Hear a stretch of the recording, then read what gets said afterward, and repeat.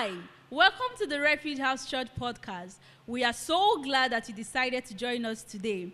Here at the Refuge House, we help people discover their God-given uniqueness through the teaching of God's word so that they can be empowered to make a difference and impact their word for Christ. So here is what we need you to do. We need you to grab your Bible, your notebook, your pens, and then get ready for a powerful message and see what God is going to do. I believe there are people in your life that probably need this message. So go ahead and share this to them and invite them to be a part of what God is doing today. Thank you and enjoy this week's message. Still looking at the series established in the foundations of the faith, and we're looking at the faith and the faith life. We began to talk about the God kind of faith that every believer have received the day they got born again. 2 Peter chapter 1 verse 1 says that we have obtained like precious faith through the righteousness of God and our Savior Jesus Christ. Amen. So from the day you got born again, you obtain. That word obtain means you possess or you have in your possession as a child of God the faith of God, or what you call the God kind of faith. I'd like you to say that. Say, I have the God kind of faith. Can you say that like you believe it? Say, I have the God kind of faith. Now, that God kind of faith is through which you can live the new life that you now have in Christ. The Bible says the just shall live by what? By faith. The just shall live by faith. In some episode, it says the just will walk by faith. It's the same thing. So there is no other alternative to living for the believer outside faith. We understand the power of faith and what it represents in our life. The enemy knows that very well. The Bible says that it is our faith that overcomes the world. We know that very well. So you cannot have victory over the world without faith. We also understand that our faith is fundamental to pleasing God, because the scripture says without faith is what? Impossible to please God. You can't relate with God outside faith. You can only relate with God by faith. So faith is central to your life. The Bible also likens faith to a defense. It said, take up the shield of faith wherewith you will quench all the fiery doubts of the enemy, because the enemy is shooting arrows at you every day. These arrows are sense-based arrows of the senses or the sight realm. If you don't operate by faith, they will hit you. But the only way to quench them or put them out is by taking up the shield of faith. Everybody say the shield of faith. So it's important you understand faith as a lifestyle. And I've told you that faith is not a spare tire. It's not something you pull out and use when you are in trouble. Faith is what you live by. Say amen. You live by faith. Everything you do, as far as the kingdom of God is concerned, is within the parameter of faith. Outside faith, there is no life. God cannot relate with you outside faith. Praise the name of the Lord. And we also, in the course of our teaching, established from Scripture that the God kind of faith is not located in our head, but in our spirit. Is that not so? The faith of God is located in the inner man or the spirit man. Say amen. That's why faith is not a head thing. Faith is a heart thing. Praise the Lord. And when we use the word heart, we're talking about our inner man, our spirit man, that real part of us. Because the one you see is your body. The real you is within. It's not seen by the visible eyes. We only see your physical part, which is called your body. Your body is made up of your 5 senses, through which you can identify and relate with this word. But never forget, you are not a body, you live inside a body. When you begin to see yourself as this 5 physical body, then you will become subject to satanic manipulation and oppression. And he wants you to think that way. Because if you think you're a body, you won't function by faith, you'll function by sight. Hallelujah. And you need to also understand too that because you are not a body, you need to guide and direct your feeling. Your feeling is a faculty of your soul. If you don't learn to function properly by understanding that you are a spirit being that is created in the image and after the likeness of God, so you have to walk by faith, which is based on the word of God, and you allow your sight to define your personality, then your feelings will drive you in a direction that will not honor your faith. You're supposed to learn to train your body, train your soul to respond to your faith. Is that clear? Because your senses are a gift from God. They are not demonic. They're part of your being. But the enemy wants to use them against you by feeding them with the wrong information. When your senses operate from facts, it's going to abuse your life. But when your senses operate from the word of God, it will add to your empowerment and your victory in life. Say amen. I didn't hear everybody. Amen. I mean, you guys should grow to a stage where somebody doesn't have to remind you to say what you should. All right? Okay, go to Mark chapter 11, verse 22 to 24. That's a key verse. Jesus introduced the God kind of faith in Mark chapter 11, verse 22 to 24. We saw what happened. He spoke to a fig tree, and within 24 hours, the fig tree died. He released the force of faith. Remember, we've said during the teaching that faith releases the power of God. Our connection to the power of God and the release of God's power is by faith. Say amen. And in case you don't know that, God's power is actually real and active. But your connection and your engagement of that power is by faith. Praise the name of the Lord. All right? So all the instances we saw in Scripture where faith was engaged, the power of God flew to heal, to deliver, to bless, to feed, to restore, and to do all kinds of miracles. And we have access to that power. That's one of the prayer Paul prayed in the book of Ephesians, that we may know the exceeding greatness of his power to usward who believe. Now, that's King James. In modern language, that we may know the exceeding greatness of his power that has been made available to them who believe. Say with me, say, God's power is available to me. Some of the things we'll cry and complain about, the power to change it is there. Because Jesus gave you authority and gave you power through his name. But without faith, that power won't respond. And the enemy knows this, that through faith you release God's power to effect changes. So what Jesus did was use his faith and channel the power of God to dry up that tree. So when they saw that, they were like, wait, Master, the thing you cursed or you spoke to is dead. And he showed them how he did it. Mark 11, verse 22 to 24. Are you there? And Jesus answering saith unto them, have faith in God. Have faith in God. We told you why he said that. But in the New Testament, we won't say have faith. You already have it. We will say release your faith. Is that clear? So you need to understand the terminology. At this point in time, Jesus hasn't died. So faith was not located in the human spirit. They were operating on faith externally based on what Jesus told them. But we have an internal connection with Christ through his faith, because his faith is now in our heart.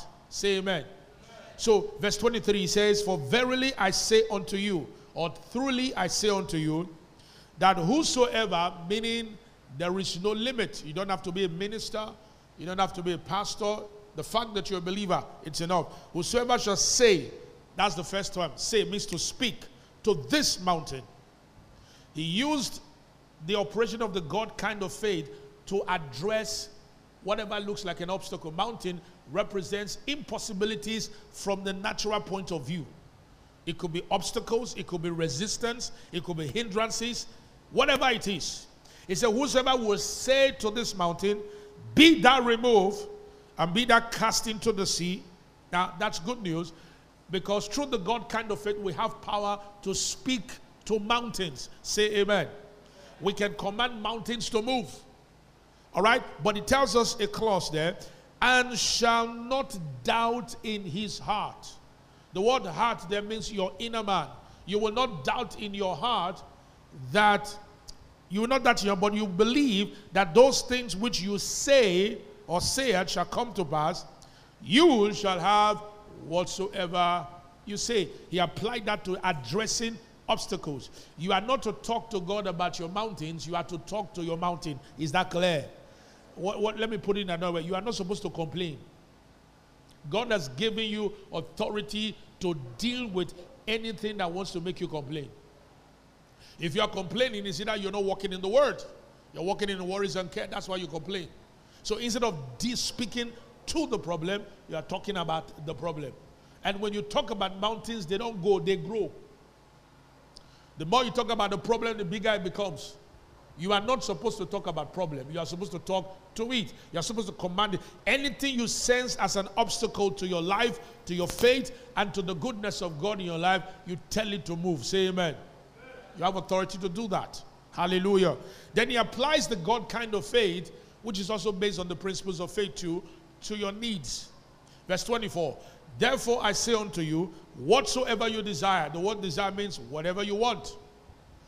When you pray, believe. You see the word believe again. Believe that you receive them. Now, the word believe is a spiritual transaction. It's got nothing to do with what you see. To believe, it's an exchange. God is a spirit. You are a spirit. The way you receive from a spirit is by believing. Is that clear? Did you hear what I said? That's why I use the word believe. You don't see God with your physical eyes.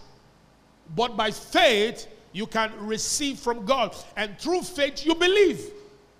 He said you believe. If whatsoever you desire when you pray, believe that you receive them, and you shall do what? You shall have them. See, believe you receive them. And for you to believe, you have to know the word of God. Because belief is based on what the word of God says. Say, I hear you. Belief is based on the word. You believe by the word. To believe means you take God at his word. The word have has to do with when it manifests in the natural realm. Say amen. Now, whatever you are expecting will never become, or you will never have it without first believing. And according to the principles of faith, if you want to receive your desire, it has to be based on the word. Because if you don't know what God's word says, you can't believe it. The enormity or the seriousness or the whatever description you may give to the story may be so big to you and may look very impossible to you. And you find, whenever people find it difficult to believe God, is because they don't know his word. And if you don't know the word of God, you can't believe God. Hallelujah. That's why he gave us his word. Once you know what he says, you can believe him. Say, I hear you. All right. So Jesus told the disciples here about the God kind of faith, and that the God kind of faith operates by believing in the heart once, then speaking it with the mouth. Always. If you believe it, then you can have it. Say amen. Say, I hear you. Yeah. So we said that the obstacle to faith, the speaking part, in order for it not to just be positive speaking and something ritualistic where you speak like an anthem, it must be backed by believing it with your heart. And the only obstacle to believing with the heart is doubt in the heart. Why is it that many of us don't believe in the heart? It's because we doubt in the heart. And we said, in verse 23, he said, if you will not doubt in your heart. What does it mean by not doubting in your heart? Because if you believe that those things which you said will come to pass, you shall have it. So the obstacle is, if I do not believe that what I say will come to pass, that means I have an issue with doubt and I have to deal with it. Are you listening to what I'm saying? I have an issue with doubt. If you cannot believe God in an area, then that means you are dealing with a doubt in that area. Why do believers doubt? So we're going to look at how to overcome doubt. Hallelujah. But first of all, what did we say to doubt means? We said to doubt means to take side, position, reference, or stand against the word of God. See, the word of God has a stand. The word of God has a stand. The word of God is a report in itself. But you have other reports. You have other stance. You have other opinion. The word of God is an opinion in itself. It's an opinion of God. God says, my thoughts are not your thoughts, and my ways are not your ways. The word of God are the thoughts and the ways of God. So God's word is the opinion of God.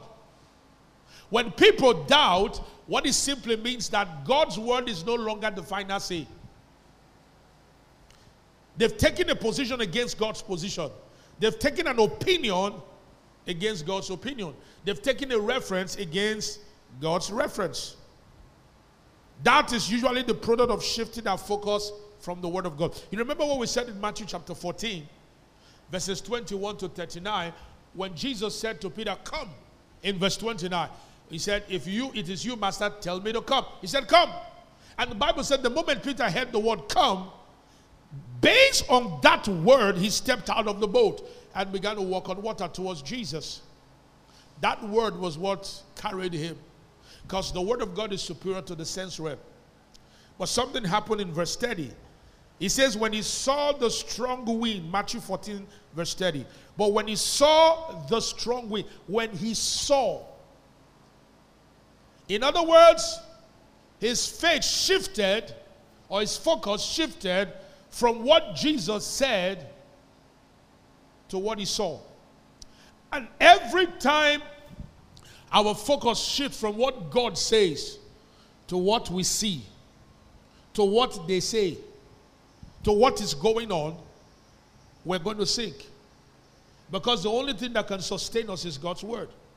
So Peter doubted because he saw the strong wind and the waves, and he was terrified.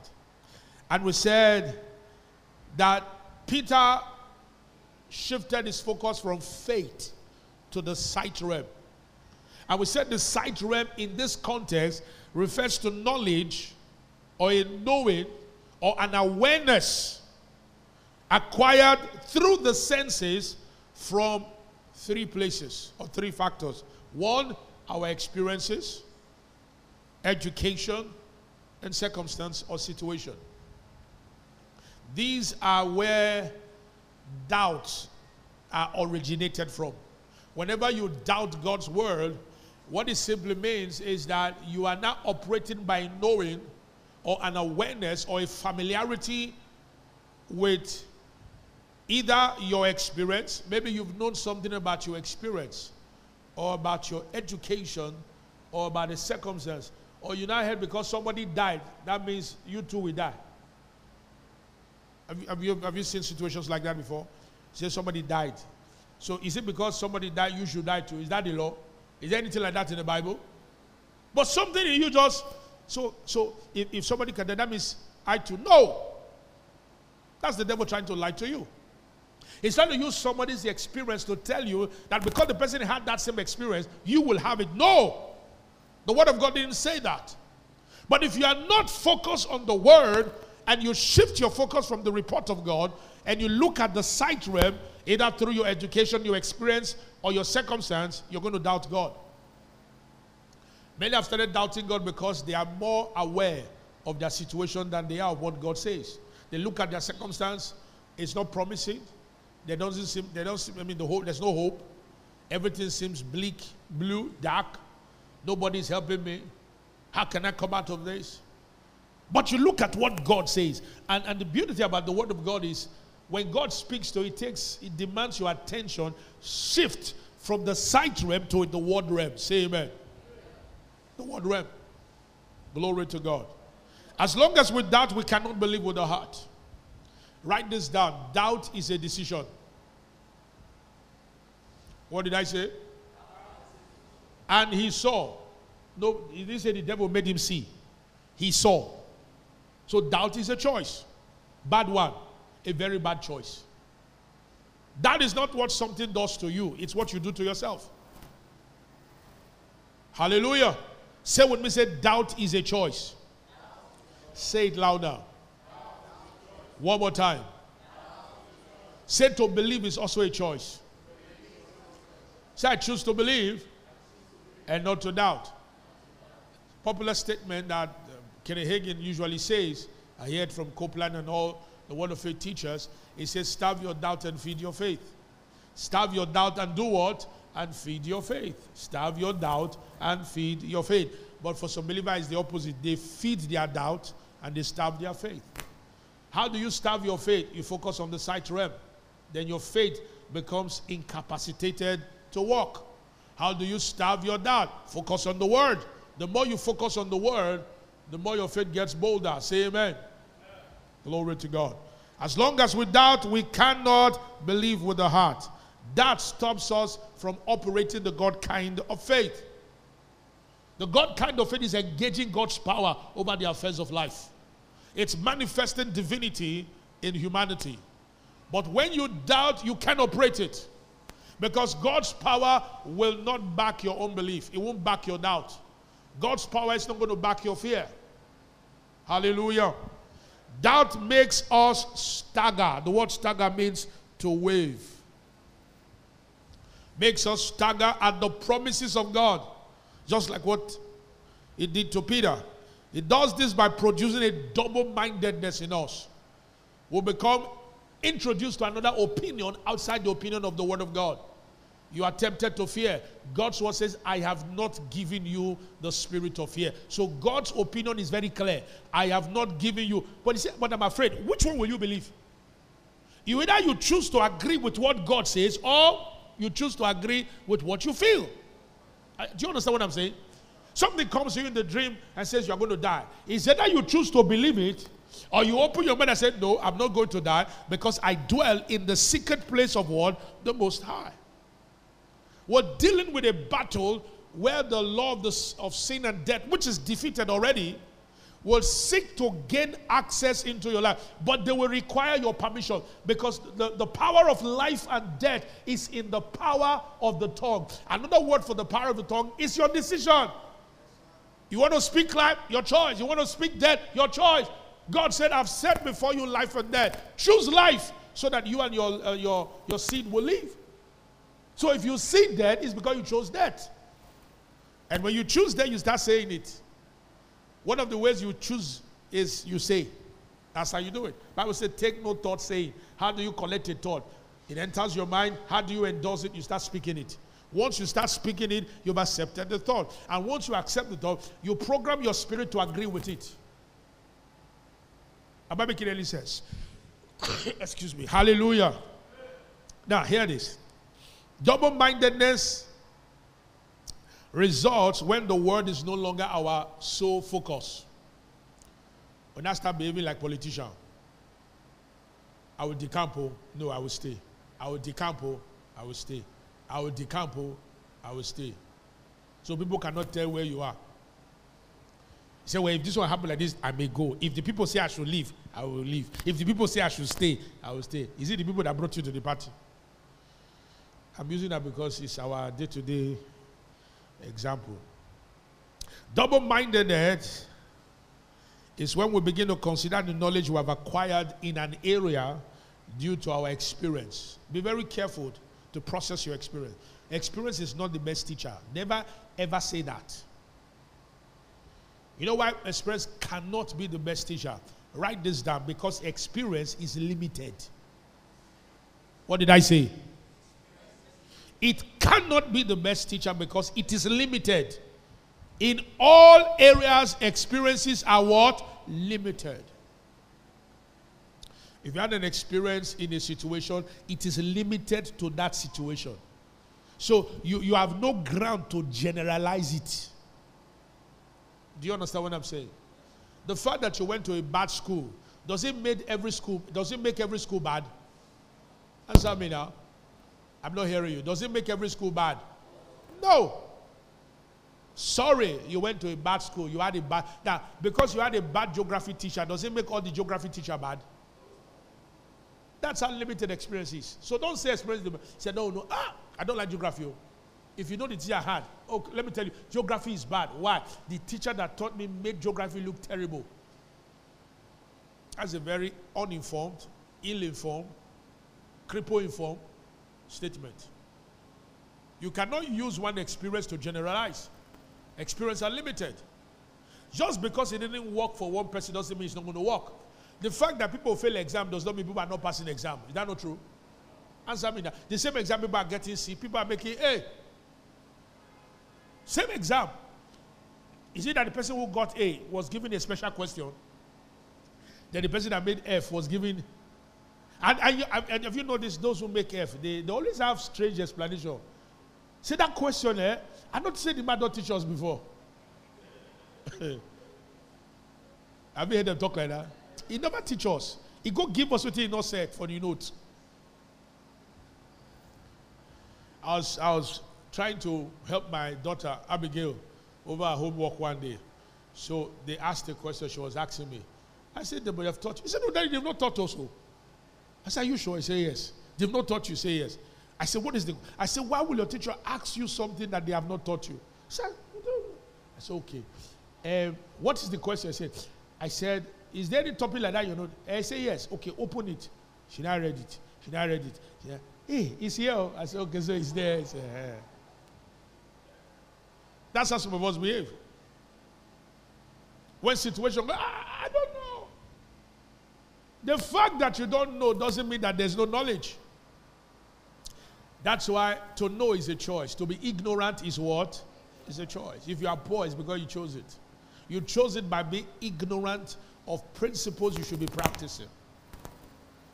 That's why one of the most difficult challenge faced by people today, especially those from the developing nation, is that we don't like to read. We're bad readers. We think reading is only for people that go to school. That's why if I ask some of you, how many faith books have you read? Beginning with my own. In the last 6 months, you've not read anything. Knowledge is available, but you are not choosing to know. You hear the word of God every time, but the choice is yours. Somebody say the choice is yours. The day you get a revelation that the choice is yours, it will change your life. To know is a choice. To be ignorant is what? Is a choice. Most of the things you're dealing with, you've been taught the solution, but because of your poor culture of study and the willingness to know, it will look as if God has not said it. All right? So be careful. With that, when we begin to consider knowledge we have acquired in that area due to experience, education, and circumstances. So, no, this will work. How do I know? In biology, they taught us that man is used to be a goat. No, I'm not a goat. Maybe you came from goat. Sorry, is it goat or ape? Ape, thank you. Say ape. I said, not me. Even when they taught me, I did very well in biology, but I knew my faith guided me very well. Then some of you will now leave it and come and say, you see, that's what I told you. And like I remember when they did a philosophy class for us in year 1, in the GST courses, they taught people about philosophy, how people engage in terms of how they reason, the basis of argument, premise, and hypothesis, and blah, blah, blah. So people now started looking forward to practice it with. I was just looking at them. I said, no, your premise is wrong. I said, hey, look at you. Philosophy of men. Be careful. If you don't know how to process them with the word, they will become a tool of doubt to nullify your faith. You begin to say, this Bible says, let's look at it first. Let's look at it. You know, I saw one TikTok one day, and somebody asked a question. Okay, if this Bible is true, how come there were this? And I laughed. I said, that's gross ignorance. You know what Paul said?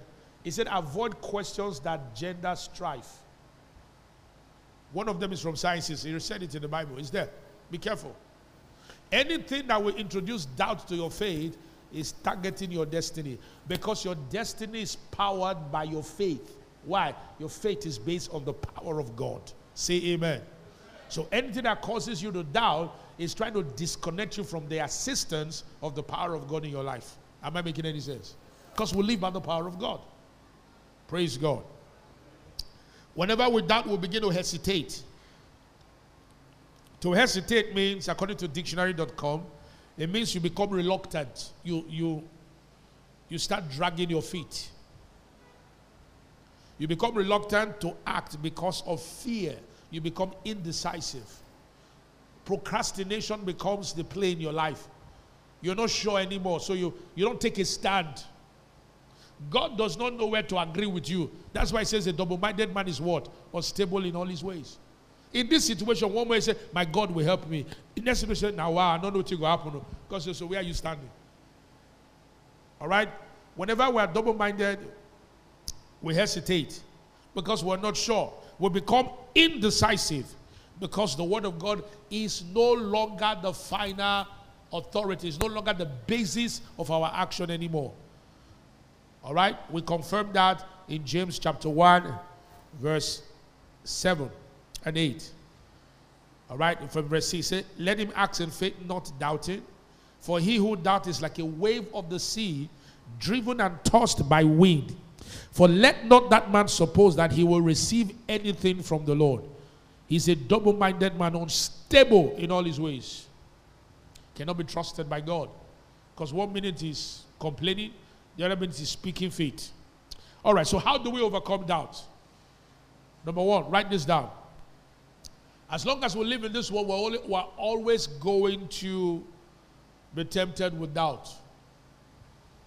Doubt is one of the evil you and I are going to be tempted with. But praise God, God has made a way of escape. Hallelujah.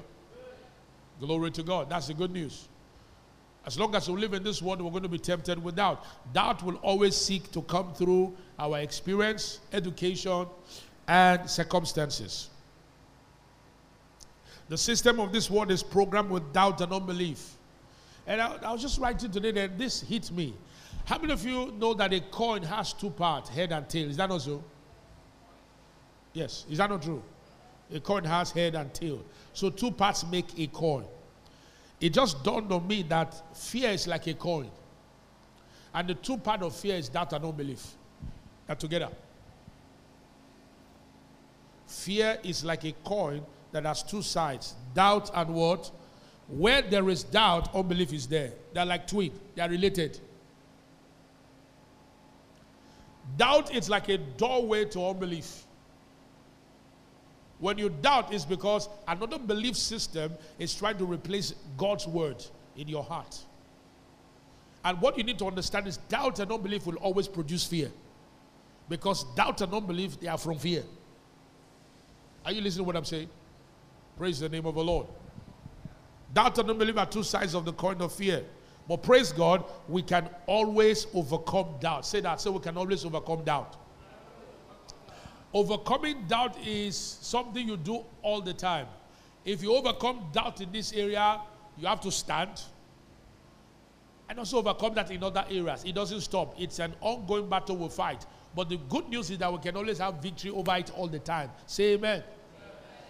Every great exploit of faith is usually the product of overcoming doubt and unbelief. That's the good news. Now, how do we overcome doubt? Everybody write it down. Say by faith. Only one person. Okay. Go to 1 John chapter 5, verse 4 and 5.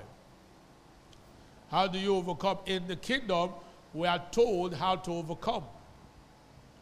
And how do we overcome? 1 John chapter 5, verse 4 and 5. This is very important.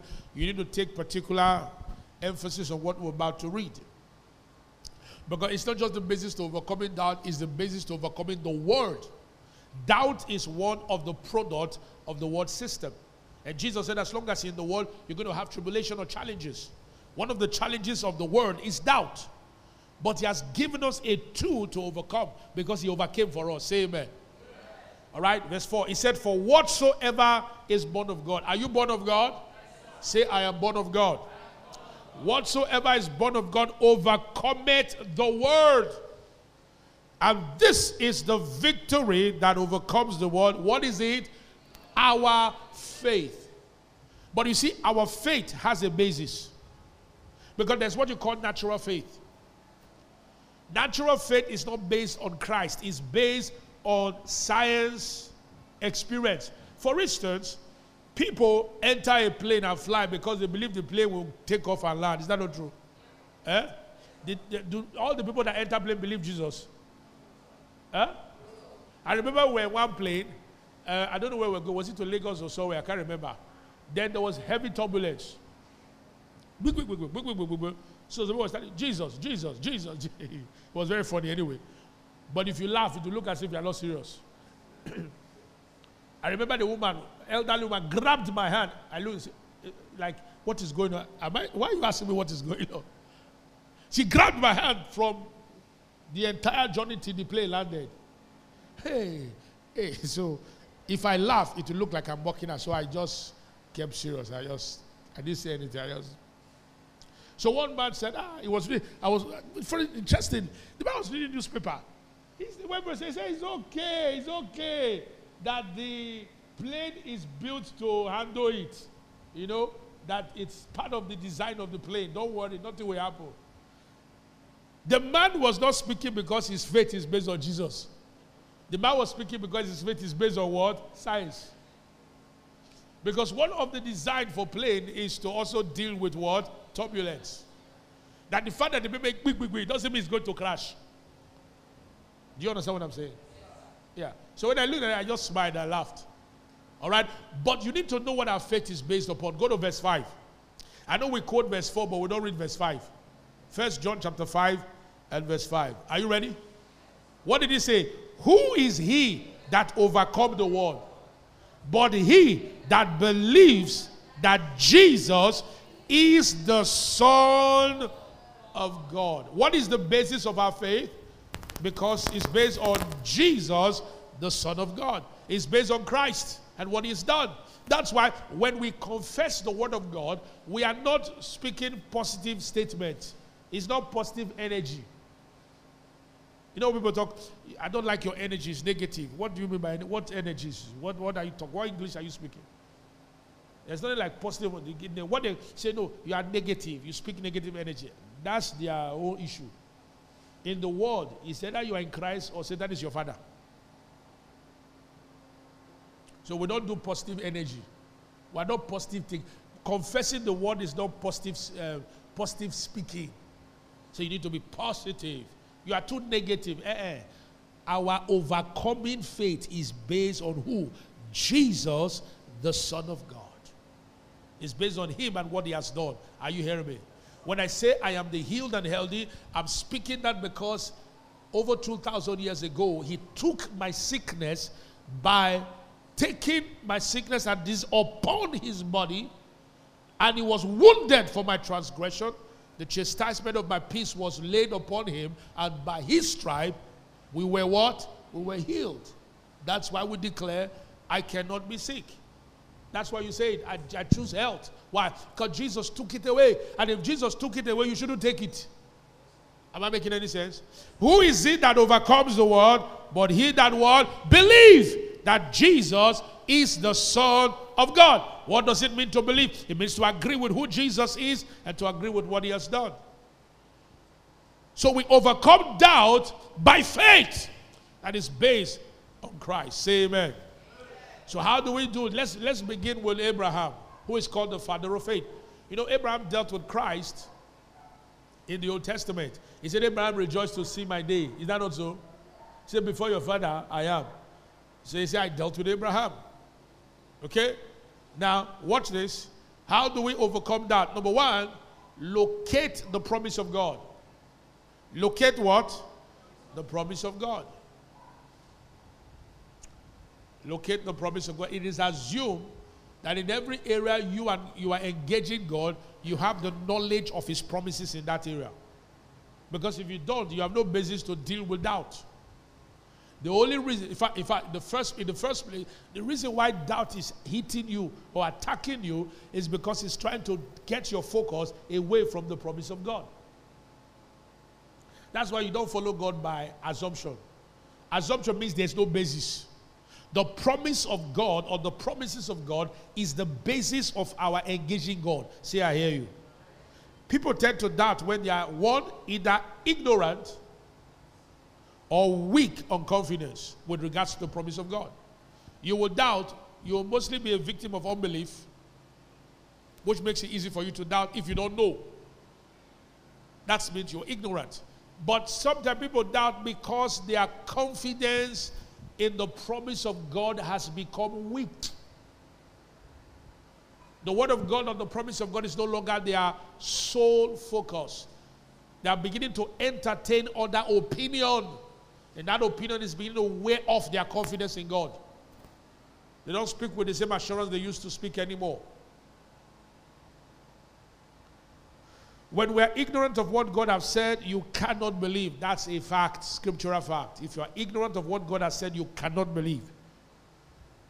Also, when you are weak on confidence, it is a sign that your focus has started shifting from God. Now, staying in the place of faith begins with locating the promise of God to you. And the promise of God to you are made available to us through the written scripture. Everybody lift your Bible, whether it's analog or phone-based, iPad-based or something. But it's also good to have physical Bible too. This electronic thing, don't trust them too much. All right? The Word of God or the written scripture is a repository of the promises of God in every single area of life. Every single area of life. The promises of God are there. Praise the name of the Lord. The fact that some of them were written to the Jewish people doesn't mean that they are not yours. For instance, the blessings of Abraham belongs to us. Is that not true? That's what the Bible said. Jesus has been made a curse for us because he became a curse on the tree, that the promise of Abraham might belong to the Gentiles. It belongs to us. Also, we've been redeemed from the curse of the law. Is that not true? What is the curse of the law? Deuteronomy chapter 28 from verse 15 to the end. He didn't say we are redeemed from the blessing. Are you hearing me? Because the blessing is part of the covenant of Abraham. God spoke about the children of Israel to Abraham. He said, from 400 years from now, this is what's going to happen to your children. So the promises that were given came out of the covenant that God made with Abraham. So you see the word, the God of Abraham, Isaac, and what? Jacob. All the promises of the goodness of God, are you still with me? All the promises of the goodness of God in the Old Testament as well as in the New Testament belongs to us. Are you listening to what I'm saying? But the curses doesn't belong to us. Say amen. Because Jesus paid to deliver us from them. Say, I hear you. That's interpreting Bible right. Praise God. All right, so the promises of God are there. If you do not know, it's not because it is not there. It's either you are ignorant or you don't want to read. Why do you think the Bible says study to show yourself approved? How can you be approved? The word approved means you prove yourself ready to reign and rule in that area through the knowledge of the word. Because it says, my people are destroyed for lack of what? Knowledge. So the word of God is there. Also the promises of God are also revealed to us by the Holy Ghost. There are times the Spirit of God will give us promises. And some of these promises are linked up to our prophetic destiny. I'm going to talk about that when we talk about seasonal preparation on Sunday. There are promises God will give to you, specific promises. Those ones has to do with direction. Most of the direction of the Spirit or the promises of the Spirit are based on direction. Because if God wants you to do a business, your business is not written in the Bible. But the principle is there. Do you understand what I mean by that? Like if God says, I want you to go and sell palm oil, you will not see palm oil in the Bible. But the principle is in the Bible that God leads. Is that also? And the benefit of being led is in the Bible, so you can claim it. When you know exactly what the Holy Ghost has led you to do. As a lady that was in Benin, God spoke to her to go and sell palm oil. And she stepped out and did that. And through that business, because God led her, the blessings of God was upon her. And through that, I think she was a widow, she trained all her children in the university. Every single one of them. Because when God gives a promise, he's committed to his promise. Say amen. Are you hearing what I'm saying? Write this down. The promises of God are the assurances or guarantees of God.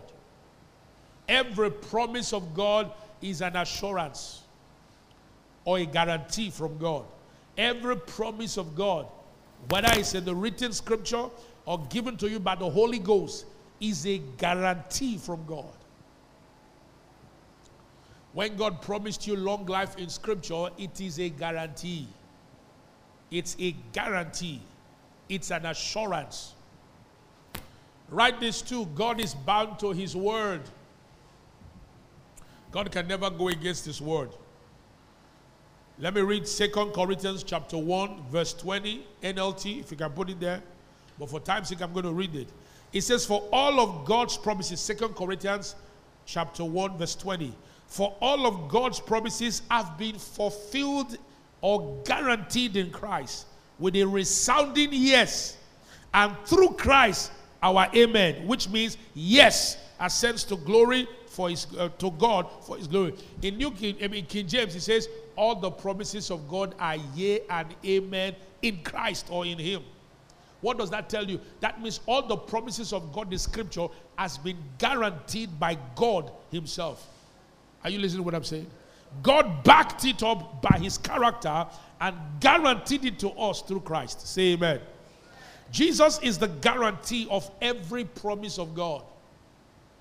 Hallelujah. Jesus is the guarantee. The Bible says the surety of the new covenant. Now, God proved his guarantee or his promise guarantee to Abraham and then to the new creation or the church. Go to the book of Hebrews chapter 6 verse 13 to 20. I'm reading from New King James Version. God always guarantees his word. If you notice the promise he gave to Abraham, he said, if you do this, I will bless you and I will make you a blessing. And in you shall all the families of the earth be blessed. Then when he tested him with his son and Abraham passed the test, he said, by myself have I swore. Quickly, Hebrews chapter 6 verse 13 to 20. I'm reading from New King James Version. It begins with Abraham. It says, for when God made a promise to Abraham, because he could swear by no one greater, because there's no one greater than God, he swore by himself. Well, why was God swearing? To guarantee his promise to Abraham, that this word I have given to you will not fail. Verse 14, saying, surely, blessing I will bless you, and multiplying I will multiply you. And so after Abraham, had patiently endured, that means he stood in the place of faith, he obtained the promise. Hallelujah. Tell your neighbor, say it's possible to obtain the promise. I didn't hear a good one. Say it's possible to obtain the promise. Verse 16, he now tells a little bit about what an oath is when people take an oath. For men indeed swear by the greater, and an oath for confirmation is for them an end of all dispute. When people go and join court and they tell them to take an oath, is that not so? That oath becomes a guarantee that you will not break the terms of the covenant they have with you. Is that not so? And it's very sacred. All right, that's for men. Oh. But thus God, verse 17, determining to show more abundantly, that is, even above the realm of men, but to the heirs of promise. Mark that word, heirs of promise. That word, heirs of promise, is the same word heirs in Romans 8, where it says we are heirs of God and joint heirs. The word heirs of God means we have legitimate access to the patrimony of God. Let me break it this way. That means we have legitimate right through Christ to the inheritance of who God is and what he possesses. As a child of God, you are a heir of God and joint heir with Christ. You are part of the same honor that Christ has with the Father. Are you listening to what I'm saying? I don't think you get it right. Because if you do, you shout. The Bible says, as he is, so are we in this present world. God cannot look at you outside Christ. The same honor with which he looks at Christ is the same honor with which he looks at you. The question is, are you seeing yourself the way he sees you, or are you seeing yourself the way you see yourself? And because you are a heir of God, you are also a heir of the promise. Meaning that all the promises of God belongs to you. Are you hearing me? All the promises of God does what? They belong to me. And God says, to ensure that I guarantee each promise to you. And he said, for many did swear by the greater, and an oath for confirmation. Okay, verse 17. Thus God, determining to show more abundantly to the heirs of promise, The immutability of his counsel. The word immutable means it cannot be broken. It cannot change. The immutability of his counsel. The promises of God are immutable by nature because they are solid as God himself. Are you listening to what I'm saying? The immutability of confirmed it by an oath. That by two immutable things. What are the two immutable things? Number one, the promise. And number two, the oath that God took. When God gives you a promise, it's irrevocable. God cannot go back on his word. Never, ever. Which it is, and these two immutable factors are based on the character of God that says, in which it is impossible for God to lie. Did you hear what I said? If there is one thing Satan is trying to prove to the believer, is that God lies. The Bible says it is what? Impossible. It is in what? Impossible for God to lie. For God to break his promise means that he can lie, but he can't. His promise is as solid and reliable as his character. That's why God and his word is one. Why? Because the immutability of his promise and his oath is based on the character of his nature that says it is impossible for God to lie. When you remind yourself of this one, Satan will lose his grip in your life. Say amen. Amen. He said, for which is impossible for God to lie, we might have strong confidence or consolation who have fled for refuge. The word refuge means a place of safe haven, to lay hold on the hope set before us. That word hope means the expectation that we have that is based on his promises. We are so assured that we are going to receive or obtain the promise because all the promises of God are based on the immutable counsel of God, that is based on his character that says that God cannot lie. Say, I hear you. Say, I hear you. And this is based on Christ. Christ gave us access to this wonderful package in God. Look at what it says in verse 9. This hope that we have as an anchor of the soul, both sure and steadfast. Sure and steadfast. And which enters the presence behind the veil, where the forerunner has entered for us, even Jesus, having become a high priest forever, according to the order of Melchizedek. Simply means when you release your faith on the promise of God and you take a stand of faith on God's promise, one of the ministry or present-day ministry of Jesus as a high priest is to ensure that your faith on that word delivers to you. Say amen. Are you hearing what I'm saying? So the way you cooperate with the present-day ministry of Jesus that is working for your good and making intercession for you is so that the guarantee that redemption offers is practicalized in your life through your faith. Say, I hear you. Are you listening to what I'm saying? That's why you must locate the promises of God. And when you locate what God's promises says in an area, understand the foundation behind every promise of God. The promise of God is immutable. It's based on the immutability of God, which is his promise and his oath.